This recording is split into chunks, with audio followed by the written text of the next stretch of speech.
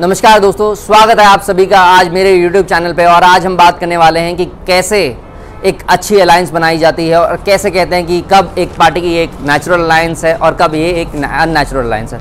दोस्तों, कुछ ही दिन पहले जापान का प्रधानमंत्री और भारत के प्रधानमंत्री ने $42 बिलियन भारत में निवेश करने का एक अहम फैसला लिया है। और कल ही हमारे मिनिस्टर पीयूष गोयल ने ऑस्ट्रेलिया के मंत्री के साथ फ्री ट्रेड एग्रीमेंट साइन करा है। दोस्तों, वो कौन सी बात है जिससे भारत के ऑस्ट्रेलिया के साथ एक नेचुरल अलायंस बना हुआ है और किसके भारत के और रशिया के और यहाँ तक कि जापान के एक बहुत सॉलिड एक अलायंस बना हुआ है, बल्कि भारत के हमारे चाइना और पाकिस्तान से एक नेचुरल अलायंस नहीं बने हुए हैं। तो दोस्तों, शुरू से शुरू करते हैं। कई बार क्या होता है ना, पार्टी के जो सीनियर लीडर्स होते हैं वो फैसले ले लेते हैं कि हम प्री पोल अलायंस करेंगे, परंतु वो जो उनकी पब्लिक होती है ना, जो उनके वोटर्स रहते हैं, जो ट्रेडिशनल वोटर्स रहते हैं, वो उनके फैसले नहीं मानते। और जब चुनाव के रिजल्ट आ जाते हैं उसके बाद ये फैसले आते हैं कि उनके इस फैसले से कि उन्होंने प्री पोल अलायंस करा किसी पार्टी के साथ, तो उनके वोटर ने उस पार्टी को वोट नहीं दिए। इसका जो रिसेंट उदाहरण है ये आरएलडी और समाजवादी पार्टी का हुआ है। समाजवादी के वोटर्स ने प्री पोल अलायंस के बाद आरएलडी को वोट नहीं दिया और आरएलडी के वोटर्स ने समाजवादी को वोट नहीं दिया।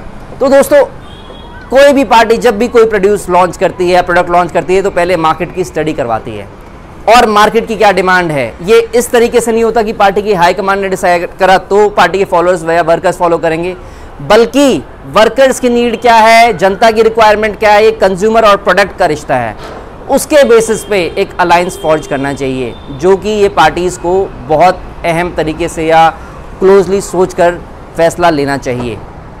ये जो अलायंस बनाने की या एक अच्छी केमिस्ट्री की जो बॉन्डिंग है ना, ये सिर्फ इंसानों तक नहीं है, इंसानों की, परंतु उनके भगवानों से भी क्या ये केमिस्ट्री है, इसका भी एक बहुत बड़ा उदाहरण मैं आपको दे रहा हूँ। जितने भी जिम गोवर्स हैं, आपने देखा हो, वो कहीं ना कहीं हनुमान जी के साथ कोरिलेट करते हैं और हनुमान जी को पूजते हैं। और यहाँ तक कि जितने भी आर्टिस्ट होते हैं या विद्यार्थी हो, कहीं ना कहीं अपने आप को सरस्वती माता से कोरिलेट करते हैं। और ऐसा ही कुछ देशों के साथ रहा जो कहते हैं भारत और नेपाल का बेटी और रोटी का रिश्ता है। तो ये इन लोगों के नेचुरल अलायंसेस। अगर कोई भी अच्छा अलायंस बनाना चाहिए तो वो दो चीज़ों पर निर्धारित होता है, पहला एक अच्छी केमिस्ट्री और दूसरा मैथमेटिक्स। दोस्तों, जैसे उदाहरण के लिए मैं देता हूँ कि भारत और चाइना और भारत और पाकिस्तान, इनकी आपस में एक बहुत सॉलिड केमिस्ट्री थी। केमिस्ट्री क्यों? केमिस्ट्री क्योंकि ये आपस में नेबर्स थे और उसके अलावा कहीं ना कहीं जो बुद्धिज़्म है वो चीन में बहुत बहुमात्रा में है और जो कहीं ना कहीं भारत और नेपाल से रिलेटेड है, या कहते हैं कि गौतम बुद्ध भारत से जन्मे। तो इसलिए इन लोगों का एक नेचुरल अलायंस है। और जब पाकिस्तान का नंबर आता है तो कहीं ना कहीं कहते हैं पाकिस्तान क्योंकि भारत से डिवाइड हुआ है और यहाँ के लोग पहले भाईचारे में भाई एक तरह से रहते थे या एक ही घर से थे, तो इसीलिए इन लोगों का एक नेचुरल केमिस्ट्री है। परंतु ये केमिस्ट्री आज एक अच्छी मैथमेटिक्स में कन्वर्ट नहीं हो रही है।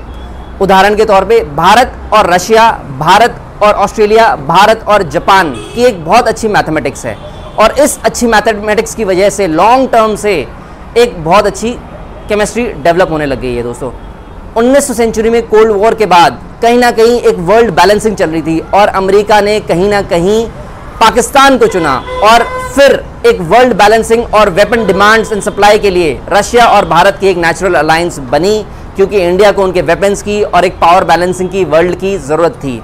इसीलिए कहीं ना कहीं यदि आप भारत की और ऑस्ट्रेलिया की आप अलायंस देखेंगे तो इंडियन ओशन में ऑस्ट्रेलिया को चीन को बैलेंस करने के लिए एक अच्छे अलायंस की ज़रूरत थी, जो कि उन्होंने भारत को चुना। और अच्छे अलायंस के साथ साथ उन्हें एक अच्छी मार्केट चाहिए और एक अच्छी मार्केट 1.4 बिलियन लोगों की उन्हें भारत के फॉर्म में मिली है, जब वहाँ के भारत के लोग उनका जो प्रोड्यूस है जो बिना एक इंक्रीज टैक्स के खरीद सकते हैं। तो इसीलिए ये फ्री ट्रेड एग्रीमेंट हुआ है कि ऑस्ट्रेलिया के इंसान जो भी उगाएंगे, जो भी प्रोड्यूस करेंगे, उनको एक यहाँ पे मार्केट मिलेगी और इंडिया को बदले में इंडियन ओशन में कहीं ना कहीं सपोर्ट चाहिए था।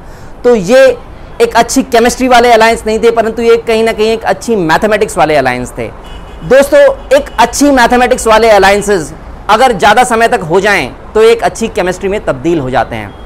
इसका उदाहरण ये है कि मैं कुछ दिन पहले इंडियन इंटरनेशनल सेंटर में गया और मैंने देखा 1960 में जापान के क्राउन प्रिंस अकीटो ने वहाँ का फाउंडेशन स्टोन ले करा था। तो दोस्तों, एक अच्छी मैथमेटिक्स वाला अलायंस जब ज़्यादा समय से अच्छा हो जाए तो वो एक अच्छी केमिस्ट्री में तब्दील हो जाता है।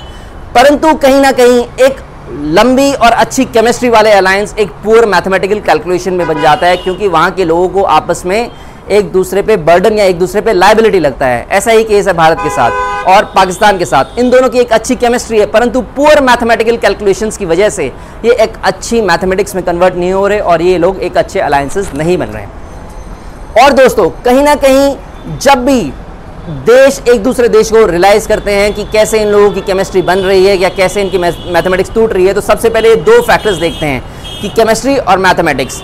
जैसे बाहर की विदेशी ताकतों ने देखा कि इंडिया और नेपाल के एक अच्छे स्ट्रॉन्ग रिलेशंस हैं ऑन द बेसिस ऑफ अच्छा केमिस्ट्री, क्योंकि एक ही धर्म रहा इन दोनों देशों का, तो कहीं ना कहीं इस धागे को काटने के लिए जो social fabric of good chemistry है उसको तोड़ने के लिए वहाँ के जो प्रधानमंत्री रहे ओली, कहीं ना कहीं उन्होंने आपत्तिजनक बयान देने स्टार्ट करे, जिससे केमिस्ट्री भारत की और नेपाल की खराब होने का प्रयास किया गया।